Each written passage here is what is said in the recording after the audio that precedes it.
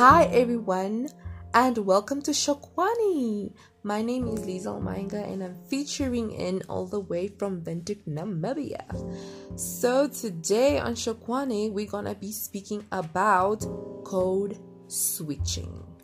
Now before we go into today's discussion or podcast, I'd like to give you two verses. The first one is Romans 1 verse 16, which reads, "For I am not ashamed of the gospel, for it is the power of God unto salvation, to everyone that believeth, to the Jew first, and also to the Greek." Our second verse comes from Luke 11 verse 37, which reads, "When Jesus had finished speaking, a Pharisee invited him to eat with him. So he went in and reclined at the table." Verse 38. But the Pharisee was so surprised when he noticed that Jesus did not first wash before the meal. So, have you ever been in a situation where you had to change your accent a little? Just a little bit, so that someone could understand you more clearly. A situation where you had to break the rules of grammar and add an A at the end of each word or sentence so that someone could understand you better. Well, I have. I've even found myself speaking with a pidgin Nigerian accent just so the person on the other hand could understand me better. Me, a Namibian, who has never even seen the streets of Lagos, was suddenly speaking pidgin English. Imagine. Thinking back, I don't think it was a conscious decision that I had made. I probably was just going with the flow. The amazing thing is that the other party almost never realizes that you have made the switch, that you've climbed up or down a few stairs just to sound more like them. How does it happen, you may ask? Well, science always has an answer, or attempts to have an answer rather.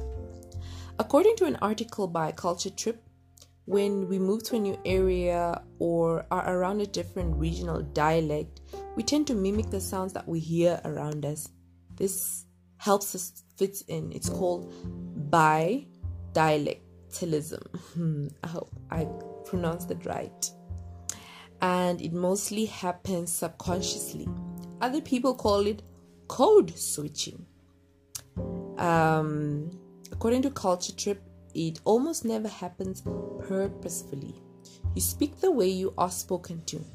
It even happens to the extent that most people do not always have a conscious decision to use a particular accent. They speak what is spoken to them. Interesting factoid, right?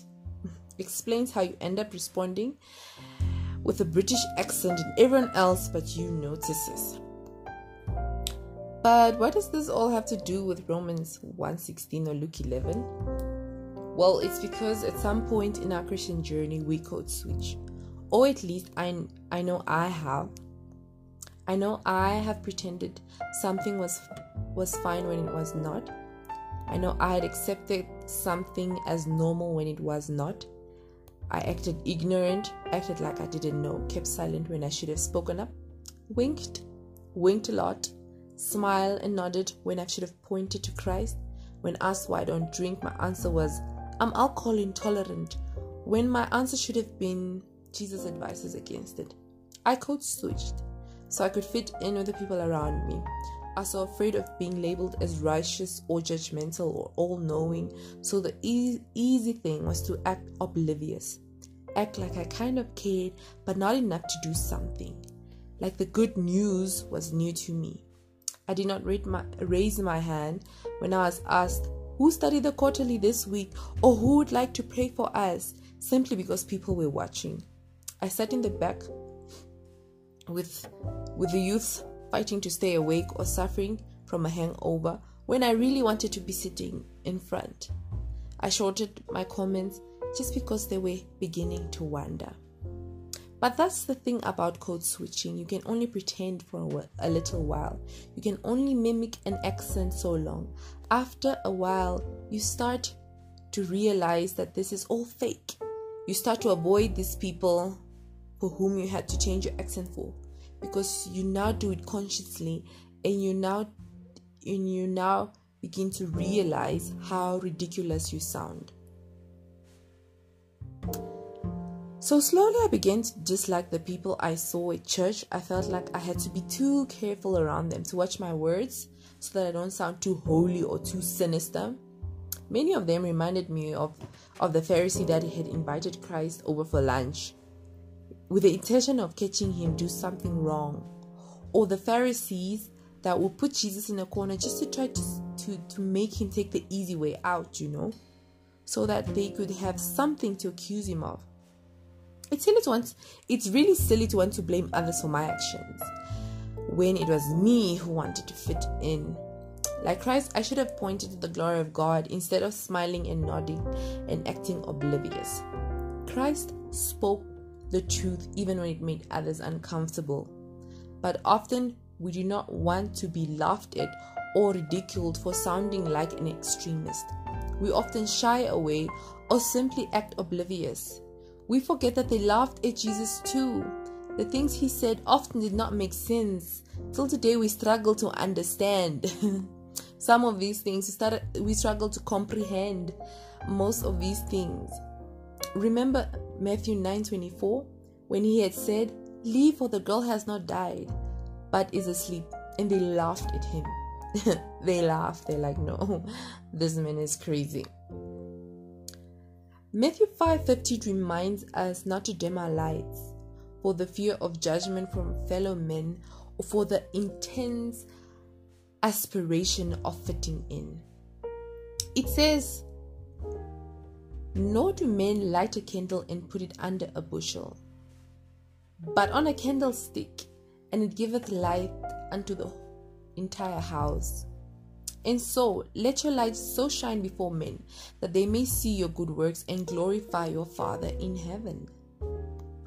The Bible reminds us also in 1 Corinthians 1:27 that God has chosen the foolish things of the world to confound the wise, and God has chosen the weak things of this world to confound the things which are mighty.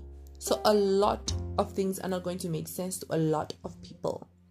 But that's not enough reason to code switch. That's not enough reason to dim your light when it should light up an entire household. A whole lot of doctrine is going to sound foreign, surreal, and you may have to point out a lot of wrong or correct someone. But we have to make a conscious decision to stand up for Jesus or die trying.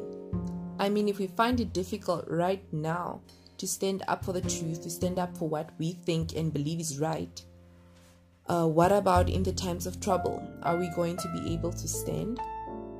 So join me in taking a vow. I'm taking a vow to stop code switching, to stop being bi-dialectal only when it suits me. I'm going to share more and show that I care. I'm going to correct what's wrong with love and point to Jesus with pride. After all, I'm chosen and particular. I don't need to stand in with a crowd. Why gain the whole world yet suffer the loss of your soul? Romans 1:16 reminds us not to be ashamed of this gospel. So it is my prayer that God grants us the courage to stand up for what is right, to increase our faith so that we can move mountains, to increase our wisdom so that we can understand the things that do not make sense to us, and finally, all in all, through it all, to have and remain humble. I hope you've learned one thing or two from this topic, and I hope you share it with a friend.